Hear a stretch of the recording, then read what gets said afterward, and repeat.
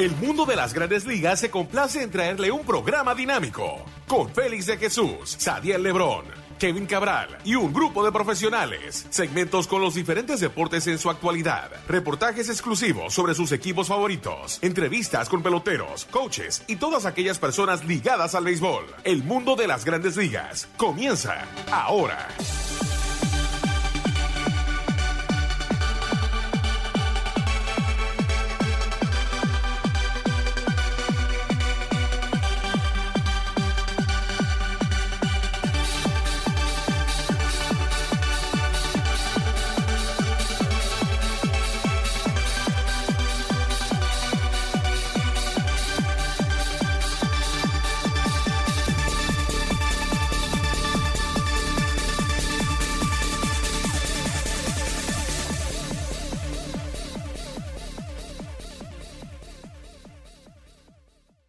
Bienvenidos a otra emisión de su programa El Mundo de las Grandes Ligas por sus portales en.com y lasmayores.com.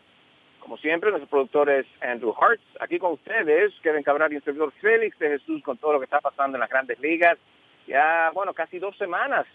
Como ustedes saben, se comenzó un poquito más temprano la temporada, el 29 de marzo, pero algunos juegos definitivamente en el norte han sido pospuestos debido a la lluvia, a lo frío que está, pero eso no ha evitado que equipos como los Mets y los Red Sox de Boston han tenido un comienzo increíble. Mientras tanto, otros equipos como los Indios de Cleveland, Yankees de Nueva York, no han comenzado como ellos esperaban.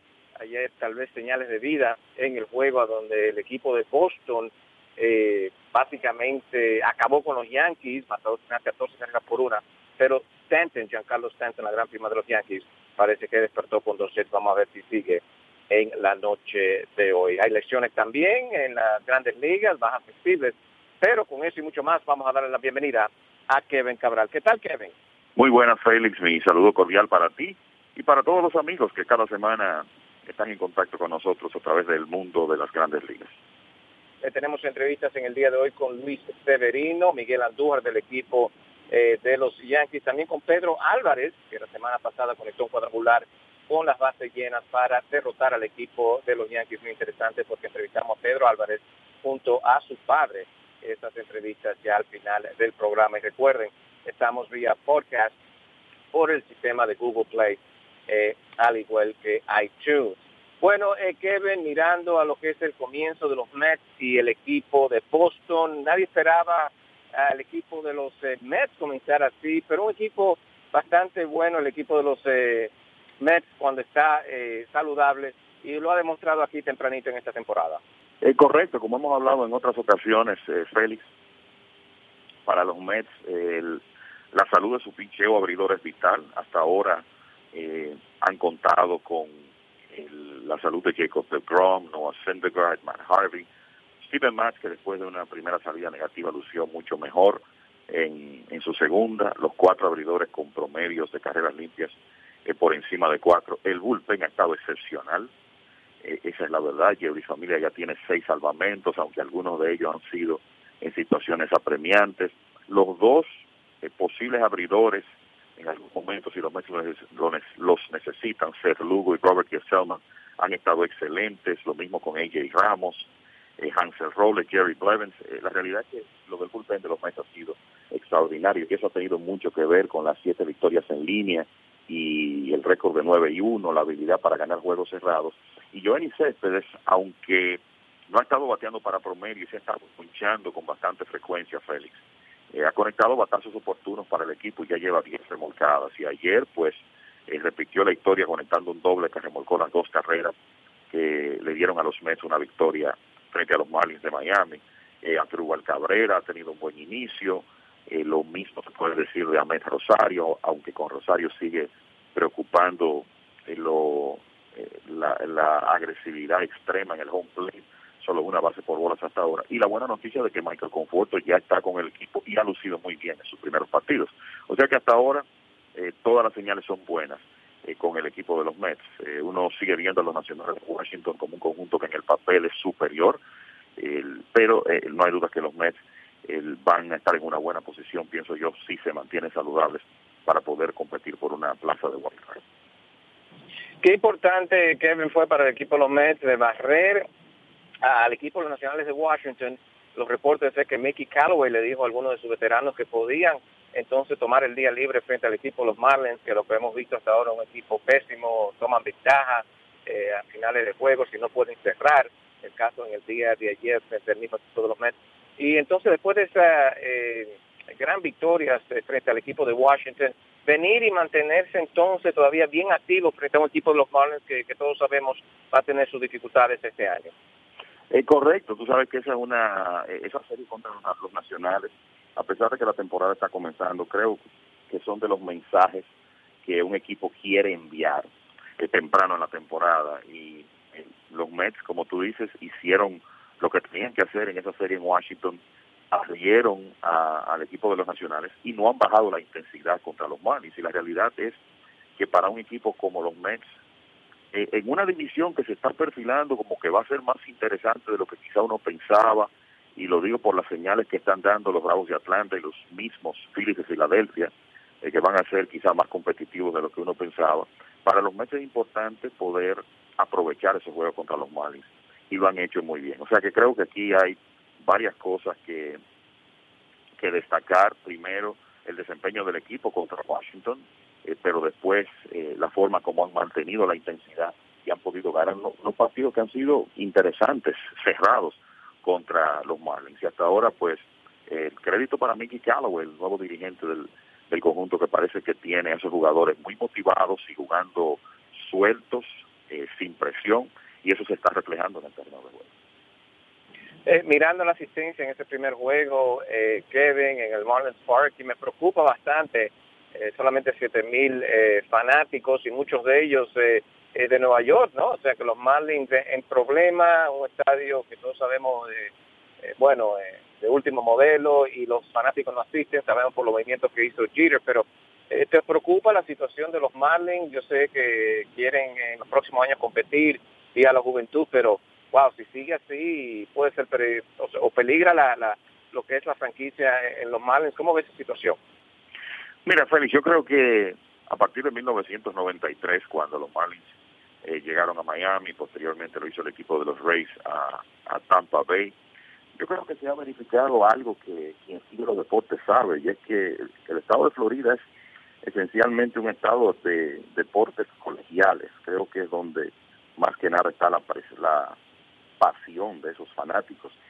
Ciertamente los Heat de Miami han sido una franquicia exitosa, en algunos momentos se puede decir lo mismo de Orlando Magic, pero la realidad es que es un estado que básicamente le pone atención a sus equipos colegiales. Entonces llegan los Marlins con la esperanza de que la comunidad latina respalde al equipo. Quizá eso no ha ocurrido como se esperaba, pero además de eso, ganan en 1997 y prácticamente están entregando el trofeo, y ya Wayne Huizenga y la gerencia del equipo está pensando en desmantelar ese roster, porque a pesar de que fueron campeones estaban ganando dinero. Ganan en el 2003, viene un periodo difícil.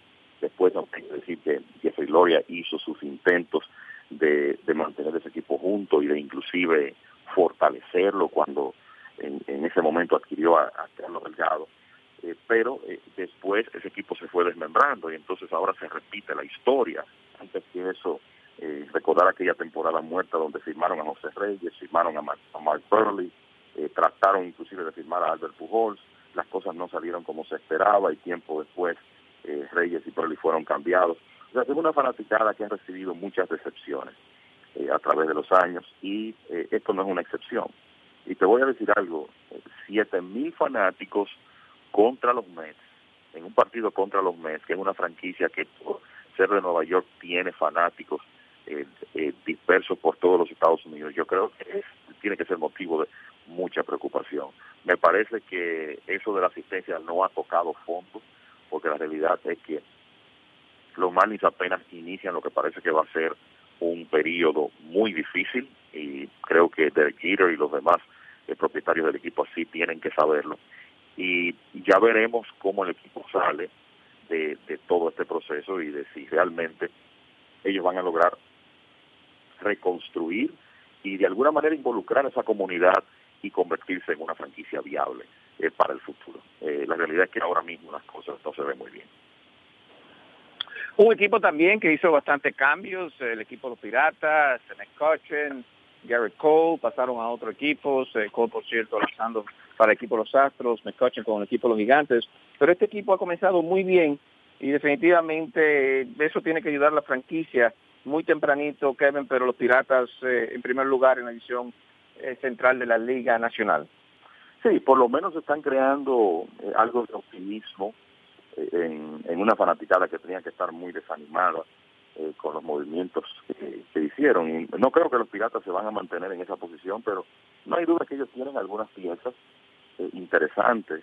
Jamison Taillon parece que ya está saludable y que no va a tener más problemas de lesiones en el futuro cercano, y Taillon tiene el talento para suplantar a Gary Cole como el principal lanzador del equipo. Rory Polanco ha estado en un muy buen inicio, un jugador de tremendas herramientas que por un lado llegó muy joven a Grandes Ligas y también ha tenido algunos problemas de lesiones en el pasado reciente, pero que uno sabe que Polanco es un jugador de básicamente 5 herramientas que en cualquier momento, si él logra juntar las cosas, puede ser un real estelar de Grandes Ligas.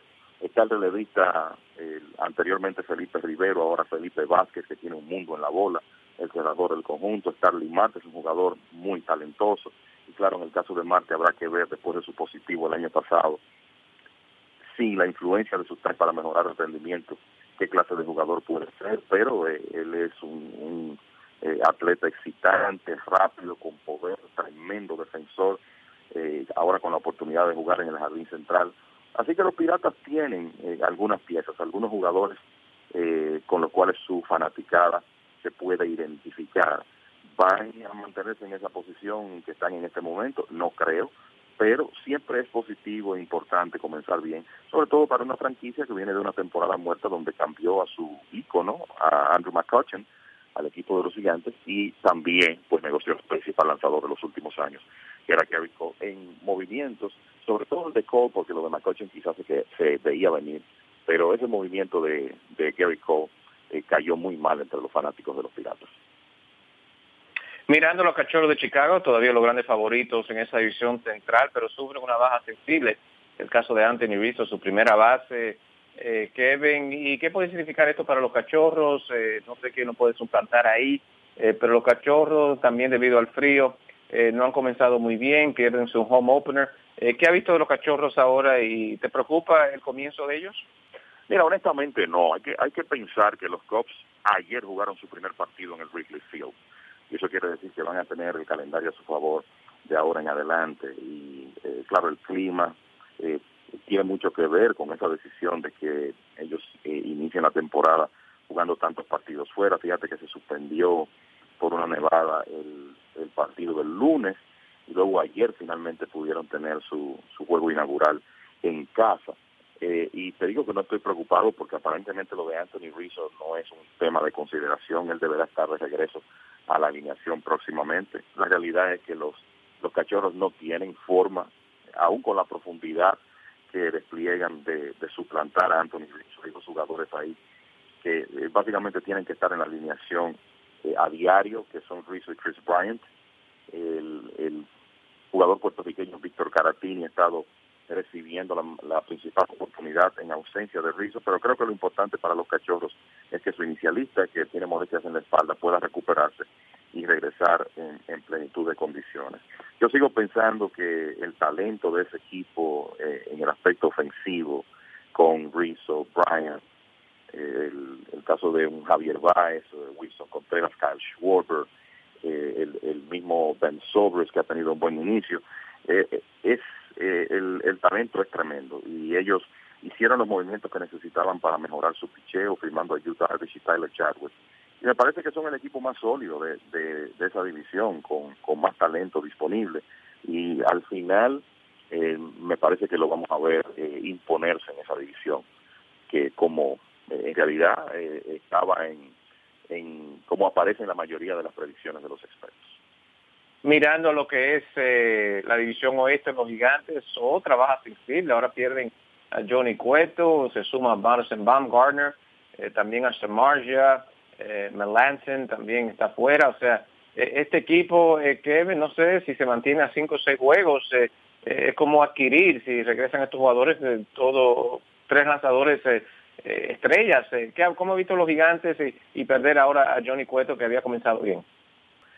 Bueno, Félix, la realidad es que había muchas esperanzas con el equipo de los Gigantes en la temporada muerta, con los movimientos que hicieron para fortalecer su ofensiva, trayendo a Ivan Longoria desde Tampa Bay, a McCutchen desde Pittsburgh, también a Austin Jackson, que fortalecía la defensa de la línea central del equipo.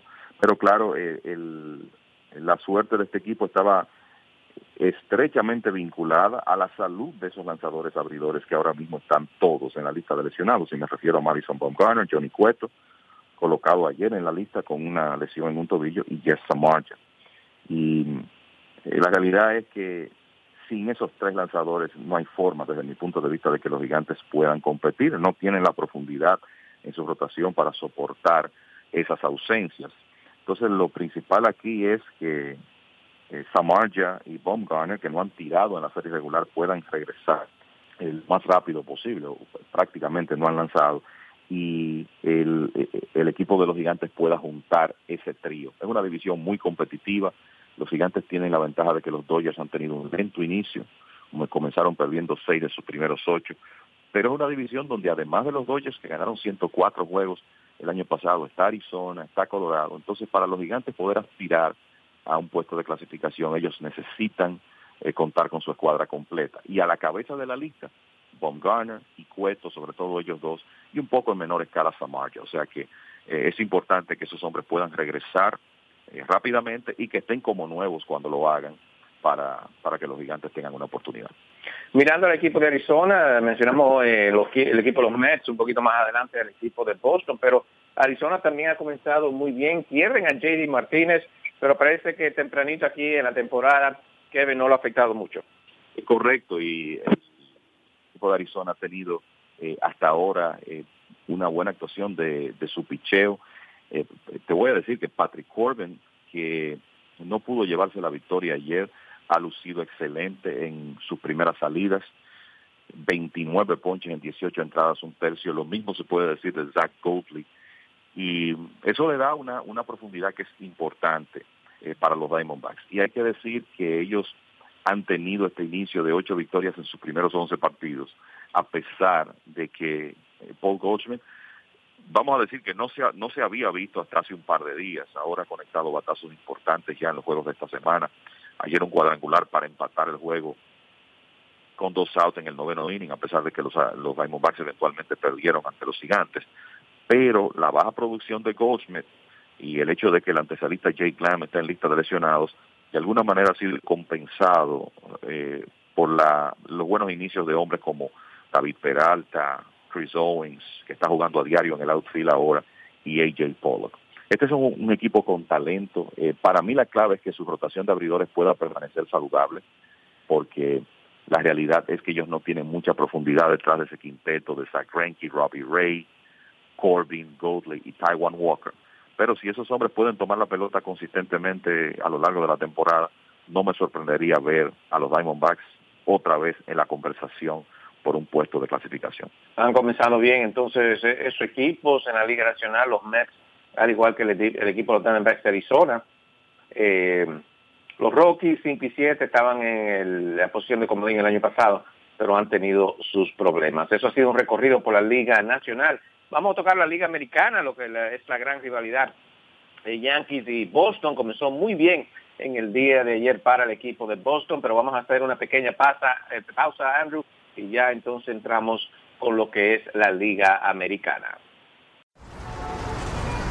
Black Iron Burger, la hamburguesería número 1 en votación por Sagat como la mejor hamburguesa.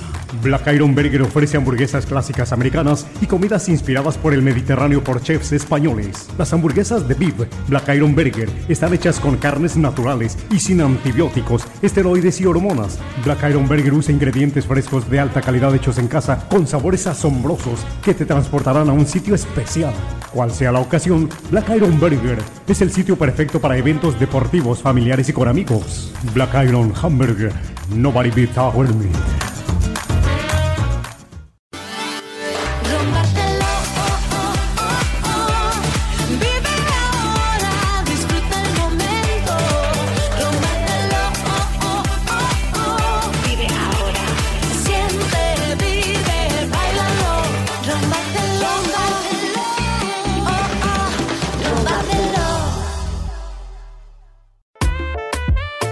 Toyota of Manhattan, localizado en la 11 Avenida y calle 47 en Manhattan, con la mejor oferta en el área triestatal para los taxistas.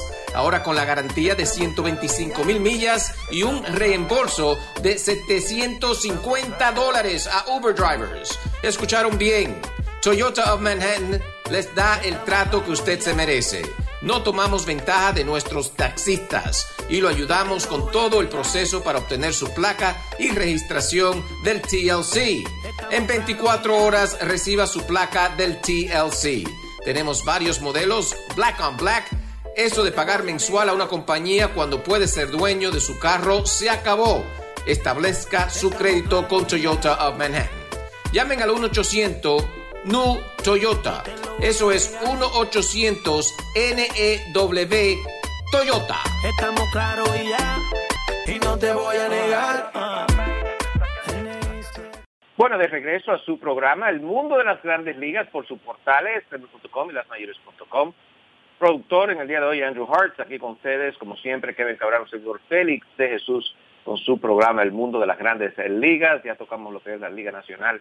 Los Mets han comenzado muy bien, al igual que los Diamondbacks de Arizona, al igual que los Piratas también en la Liga Nacional. Pero ayer, el gran partido, 1 de 19 solamente, entre Boston y los Yankees se jugó en el día de ayer, pero el equipo de Boston, aunque pierde a Xander Bogart, Kevin, por la mejor marca en estos momentos, al igual que los Mets en las Grandes Ligas, y todo muy bien para el equipo de Boston en estos momentos. El inicio ha sido excelente, de hecho histórico para la franquicia y para Alex Cora como dirigente novato. Comenzar con 9-1, eso es algo que se ha visto muy pocas veces. Y los Mediarrojas perdieron un partido el día inaugural que estuvieron ganando. El relevo no pudo hacer el trabajo al final, específicamente Carson Smith. Perdieron en Tampa y desde entonces 9 victorias consecutivas. Y lo de ayer fue impresionante con el despliegue ofensivo que pudieron hacer, primero tocando a Luis Severino, un hombre que ha sido tan dominante, pero después de eso, y esto es tiene que ser motivo de mucha preocupación para los Yankees. Creo que ahora mismo hay un enfoque hasta cierto punto injusto con lo que está pasando con Giancarlo Stanton, pero hay otras preocupaciones que tienen los Yankees, y quizá la principal es la cantidad de lesiones que se han ido acumulando en el equipo, pero también el trabajo del bullpen. Ayer entre Tommy Kenley y Jason Shreve permitieron 9 carreras. Entonces, volviendo a Boston, Hanley Ramírez con un excelente inicio de temporada. Ya Hanley ayer llegó a cifras dobles en carreras impulsadas, se ve que está saludable, está bateando 3.59, eso es una excelente noticia para el equipo de Boston. Mookie Betts como una tromba también, bateando por encima de 400, ayer pegó 4 hits, anotó 5 carreras, un grand slam. Bogart hasta el momento de lastimarse también bateando horrores para Boston. Rafael Devers demostrando que lo del año pasado no fue casualidad. Andrew Benintendi, que no ha tenido un gran inicio, ayer conecta un triple importante en la victoria contra los Yankees, y ese picheo abridor ha estado excelente, con excepción de Eduardo Rodríguez, que no estuvo tan bien en su primera salida, a pesar de que ponchó 7 en 3 innings y 2 tercios. Chris Sale, con una efectividad de 1.06, dominó ayer al equipo de los Yankees. David Price todavía no ha permitido carreras, ya que hay muchas buenas señales con este equipo de Boston, que eventualmente contará con el regreso de Dustin Pedroia y del mismo Bogarts, que tiene una pequeña fractura en un tobillo que sufrió en una jugada donde se deslizó aparatosamente hacia el dugout del equipo visitante el domingo. Pero digamos que aparentemente la lesión no va a ser tan seria como quizás se temió en el primer momento. Y todo esto del equipo de Boston, y J.D. Martínez está bateando 2.22, Félix, con una proporción de 13 ponches y 3 bases por bolas, y sabemos que J.D. Martínez es mucho mejor bateador de ahí. O sea que la realidad es que los Mediarrojas se ven muy bien en este momento. El staff de lanzadores cobrará profundidad una vez regresen esos lanzadores que ellos tienen fuera. Ya está Eduardo Rodríguez, próximamente deberán estar disponibles Drew Pomeranz y Steven Wright, así que La realidad es que los Medias Rojas están enseñando todas las señales están mostrando todas las señales de que van a ser un equipo de playoff. Mirando al equipo de los Yankees, ¿qué importancia por lo menos ganar uno de estos próximos 2 juegos frente al equipo de Boston y que no sean barridos Masahiro Tanaka en el día de hoy frente a David Price, que como tú mencionaste ha comenzado muy bien la temporada? ¿Y te preocupa el medio relevo del equipo de los Yankees? Ayer Canley también fue azotado por el equipo de Boston. El medio relevo no ha sido lo que esperaba el equipo de los Yankees, claro, está frío todavía. Pero ¿qué piensa del medio relevo del equipo de los Yankees, Kevin? Y si Stanton, al igual que Sánchez, se puede recuperar de lo que ha sido, bueno, los primeros 11 juegos de este equipo de los Yankees, ha sido desastroso para este equipo, especialmente Sánchez y Stanton.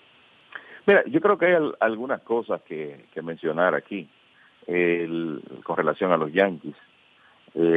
Siempre es difícil perder un juego one side, 14-1, pero sobre todo en función de esta rivalidad, cuando uno ve un equipo perder un juego que es de un solo lado. Yo lo que recuerdo es el tercer juego de la serie de campeonato entre Yankees y Boston del 2004, cuando los Yankees pusieron la serie 3-0 a su favor, anotando 19 carreras y pegando 22 hits en Fenway Park. Y en ese momento tú decías, no hay forma de que el picheo de Boston pueda contener esta ofensiva. Y sin embargo, todos sabemos lo que pasó en esa serie. Y en el 2009, cuando los Yankees fueron campeones por última ocasión, estoy seguro que tú recordarás que los Yankees perdieron sus primeros 7 u 8 juegos contra Boston. Y había mucha inconformidad con el equipo. Y resulta que después no volvieron a perder frente a Boston. Me parece que ganaron los últimos 10 contra ellos y se coronaron campeones. Habrá gente que dirá, bueno, en esa época el Core 4 estaba ahí, esos jugadores tenían la experiencia, ahora es diferente, pero yo veo que para un equipo que ha tenido tantos problemas, y comencemos hablando de los hombres que están fuera ahora mismo. El antesalista planificado del equipo, Greg Bird, lista de lesionados. El inicialista planificado, Brandon Drury, lista de lesionados. El jardinero central titular, Aaron Hicks, igual. Lo mismo con Jacoby Ellsbury, con Billy McKinney. Ahora Sisi Sabathia afuera con un problema en la cadera. O sea, se ha acumulado una cantidad de lesiones impresionantes en el inicio de la temporada. Todos esos hombres, con excepción de Bird, colocado en lista de lesionados después de que la temporada inició. Y los Yankees tienen 5-6.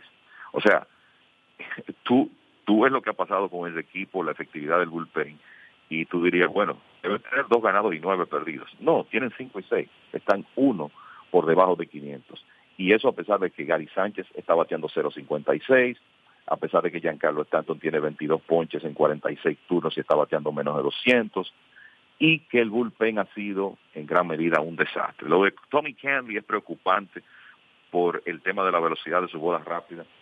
Anoche Canley básicamente estaba alrededor de las 94 millas por hora promedio. El año pasado estaba tirando 98. Él mantiene que no tiene problemas físicos, que es un tema más de mecánica, pero en un momento donde hay incertidumbre con la situación de Devin Betances, aunque se ha visto mejor en sus últimas salidas, Canley es un hombre importante, igual que David Robertson, y ninguno de los dos han comenzado bien, aunque si tú ves los números de Robertson, el problema principal fue la famosa salida en Toronto, donde bolearon a Josh Donaldson y después Robertson permitió el cuadrangular de Justin Smoke. O sea, me parece que aquí las cosas tienen que comenzar con ese bullpen a enderezarse. Uno veía el bullpen de los Yankees como su gran fortaleza. De hecho, al comenzar la temporada, no había mucho argumento de que era el mejor relevo del béisbol, y sin embargo, han comenzado mal. Yo creo que hay tiempo. Me parece que Giancarlo Stanton eventualmente va a producir. Estamos hablando de un hombre que viene de ser jugador más valioso.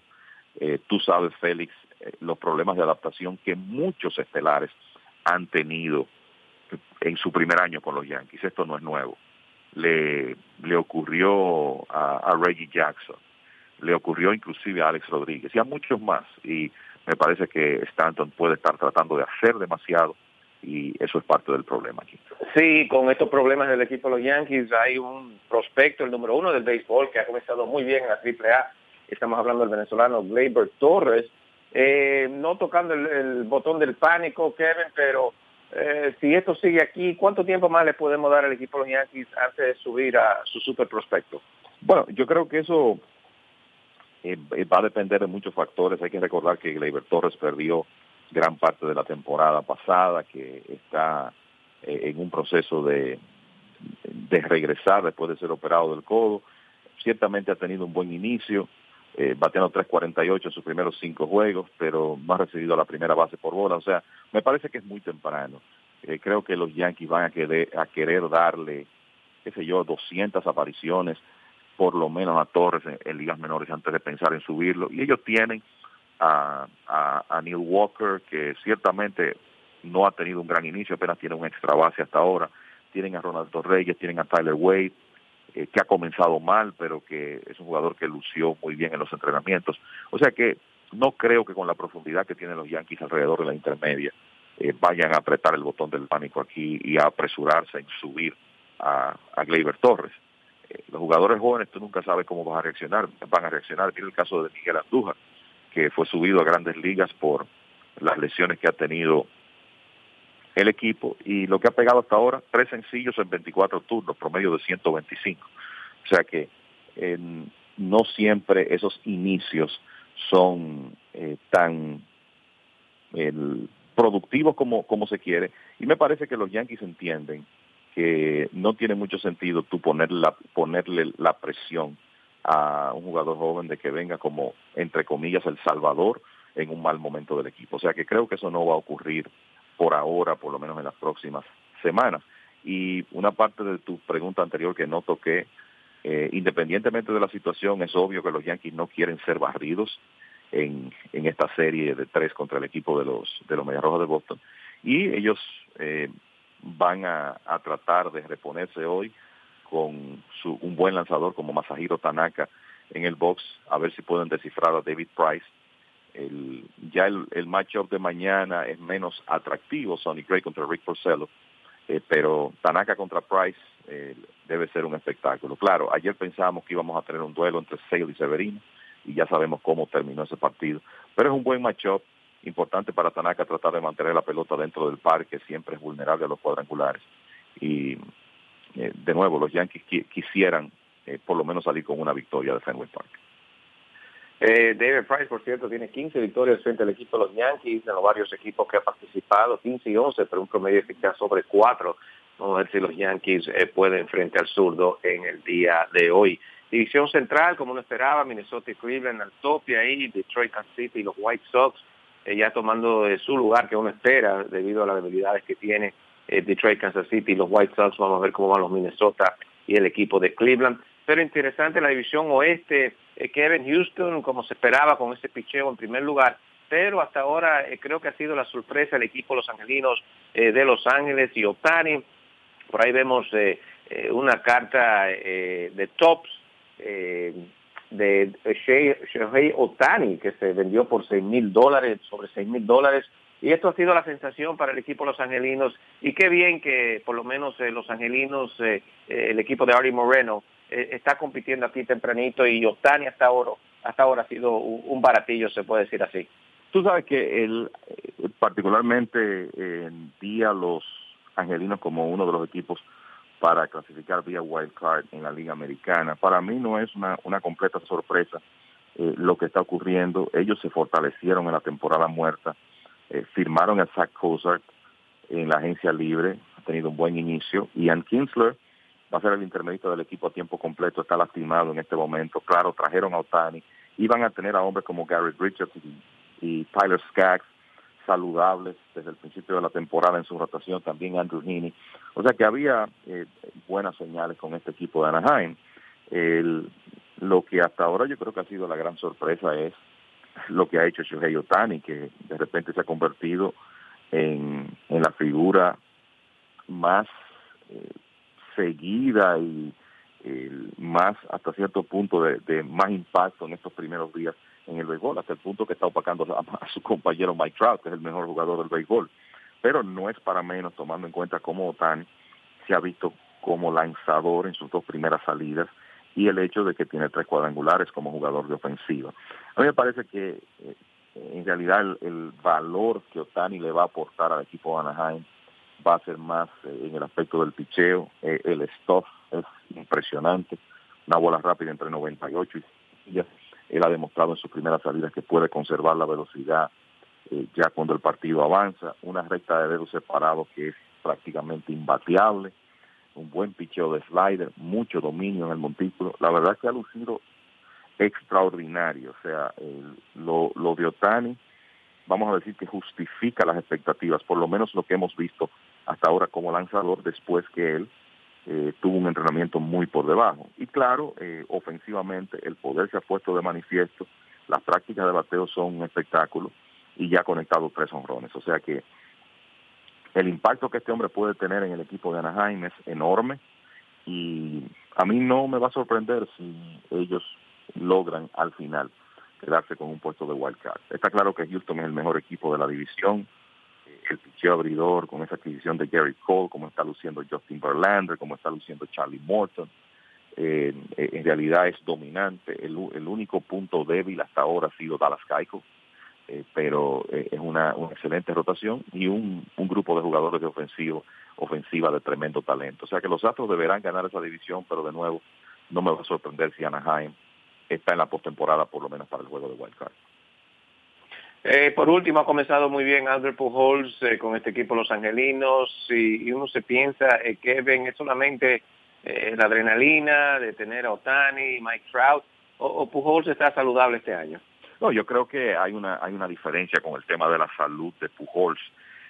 Tuve la oportunidad de conversar con él a finales del año pasado aquí en República Dominicana, y me decía que era la primera temporada muerta que él tenía para prepararse en varios años, porque en las últimas temporadas muertas siempre estaba rehabilitándose de alguna cirugía, y me comentó que se sentía bien físicamente, que no tenía molestias, y la realidad es que él se presentó en mejor condición física a la temporada, con unas libras menos. Se ve que está saludable, se ve que se está moviendo mejor, y si eso ocurre, a mí no me va a sorprender que, a pesar de que los años han pasado y ya Albert cumplió 38 años de edad en enero, a mí no me va a sorprender si él tiene una temporada mejor que la pasada, porque me parece que la baja en su producción, la merma, claro, los años pasan y es un factor, pero me parece que lo de 2017 tuvo mucho que ver también con el hecho de que él no estaba completamente saludable, y eso se reflejó en su producción. Se acerca a las 2.000 carreras impulsadas, Pujols, a los 3.000 hits, uno de los grandes de todos los tiempos. Vamos a ver si puede entonces tener una buena temporada. Bueno, Kevin, llegamos al final del programa. ¿Algunos comentarios finales? Decir que con este tema de las lesiones, el equipo de Washington ha tenido que colocar al jardinero Adam Eaton, que claro, perdió casi toda la temporada pasada y había comenzado muy bien este año, en la lista de lesionados con un problema en el tobillo izquierdo. Se espera que no sea una ausencia larga, pero al colocar a Eaton en la lista de lesionados, el equipo de Washington activó al receptor titular Matt Wieters, y también llamó desde Ligas Menores al jardinero dominicano, ya un veterano de Liga Menor, Moisés Sierra, que toma el puesto de Miguel Montero en el roster. Montero designado para asignación. Sierra es jardinero, tuvo un buen entrenamiento con el equipo de los Nacionales, que ahora tienen a Víctor Robles, su principal prospecto, lastimado en AAA, y entonces Sierra puede aprovechar la lesión de Eaton para, por lo menos temporalmente, estar con el equipo de los Nacionales en Grandes Ligas. Bueno, sigue bastante interesante lo que es el béisbol. Se nos quedó también tocar lo del trabajo de Aaron Sánchez. Ayer tenía un no-hitter, pero fue terminado con el equipo de Baltimore con un hit de Tim Beckham que se le fue por las piernas a Donaldson. Le dieron un doble, no sé por qué, pero así el equipo de Toronto gana y ahora tiene marca de 8-4. De parte de nuestro productor Andrew Hartz, aquí Kevin Cabral y Félix de Jesús, les pido que sigan sintonía con Ebles.com y lasmayores.com, y nosotros estaremos con ustedes la próxima semana. Recuerden, después de la pausa venimos con entrevista con Luis Severino, Miguel Andújar y Pedro Álvarez. Hasta la próxima. Black Iron Burger, la hamburguesería número 1 en votación por Sagat como la mejor hamburguesa. Black Iron Burger ofrece hamburguesas clásicas americanas y comidas inspiradas por el Mediterráneo por chefs españoles. Las hamburguesas de beef Black Iron Burger están hechas con carnes naturales y sin antibióticos, esteroides y hormonas. Black Iron Burger usa ingredientes frescos de alta calidad hechos en casa con sabores asombrosos que te transportarán a un sitio especial. Cual sea la ocasión, Black Iron Burger es el sitio perfecto para eventos deportivos, familiares y con amigos. Black Iron Hamburger. Nobody beats our meat.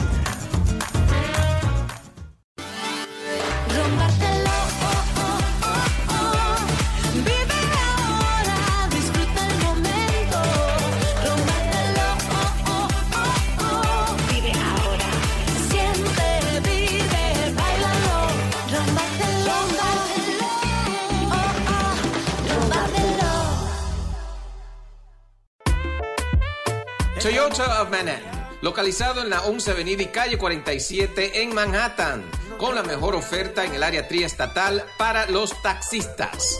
Ahora con la garantía de 125,000 millas y un reembolso de $750 a Uber drivers. Escucharon bien. Toyota of Manhattan les da el trato que usted se merece. No tomamos ventaja de nuestros taxistas y lo ayudamos con todo el proceso para obtener su placa y registración del TLC. En 24 horas reciba su placa del TLC. Tenemos varios modelos, Black on Black. Eso de pagar mensual a una compañía cuando puede ser dueño de su carro se acabó. Establezca su crédito con Toyota of Manhattan. Llamen al 1-800-NEW Toyota. Eso es 1-800-NEW Toyota. Estamos claros y ya, y no te voy a negar. Luis, y no solamente esta temporada, sino también los campos de entrenamientos con buenas salidas. Eso ya es muy diferente a lo que vimos hace 2 años, Luis. No, claro que sí, aprendiendo de los veteranos que tenemos aquí, de Tanaka, de Sisi, Pinedo un poquito, de Nova, todos esos muchachos que estaban aquí me ayudaron mucho, y cada año que uno experimenta en Grandes Ligas uno aprende más. No, mirando Luis, y se esperan grandes cosas para Luis Severino este año, posiblemente el Cy Young, quedaste entre los finalistas el año pasado. ¿Luis Severino piensa que sí puede ganarse ese galardón este año? Yo verdaderamente no pienso en eso, tú sabes, eso es algo que está demasiado lejos. Yo pienso en cada salida, tú sabes, cuando me den la bola, tratar de tirar lo mejor que yo puedo, dar mi 100%, ayudar a ganar el equipo, y al final de la temporada vemos dónde estamos. El equipo se mejoró, claro, con Giancarlo Stanton, Drury y otros jugadores que adquiere. ¿Se siente un alivio en la alineación, Severino, que aunque esté perdiendo 1-0, vienen esos bates grandes a tratar de anotar carreras para Luis Severino? No, muy importante, tú sabes, tenemos tremendo equipo, añadimos a Giancarlo Stanton, que yo pienso que fue algo muy importante para sacar un poco de presión a Gary y a George, ¿sabes? Pero se siente bien, tú sabes, cada vez que uno esté por debajo, uno de esos muchachos cualquiera puede dar un palo.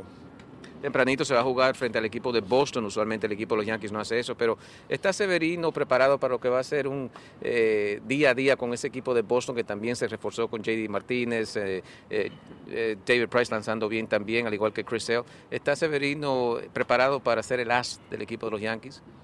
Yo estoy preparado para cualquier obstáculo que me ponga el béisbol.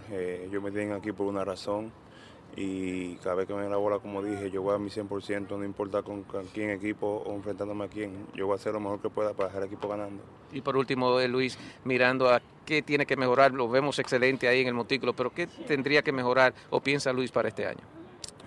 Lo que yo siempre he tratado de mejorar es mi control de mi recta.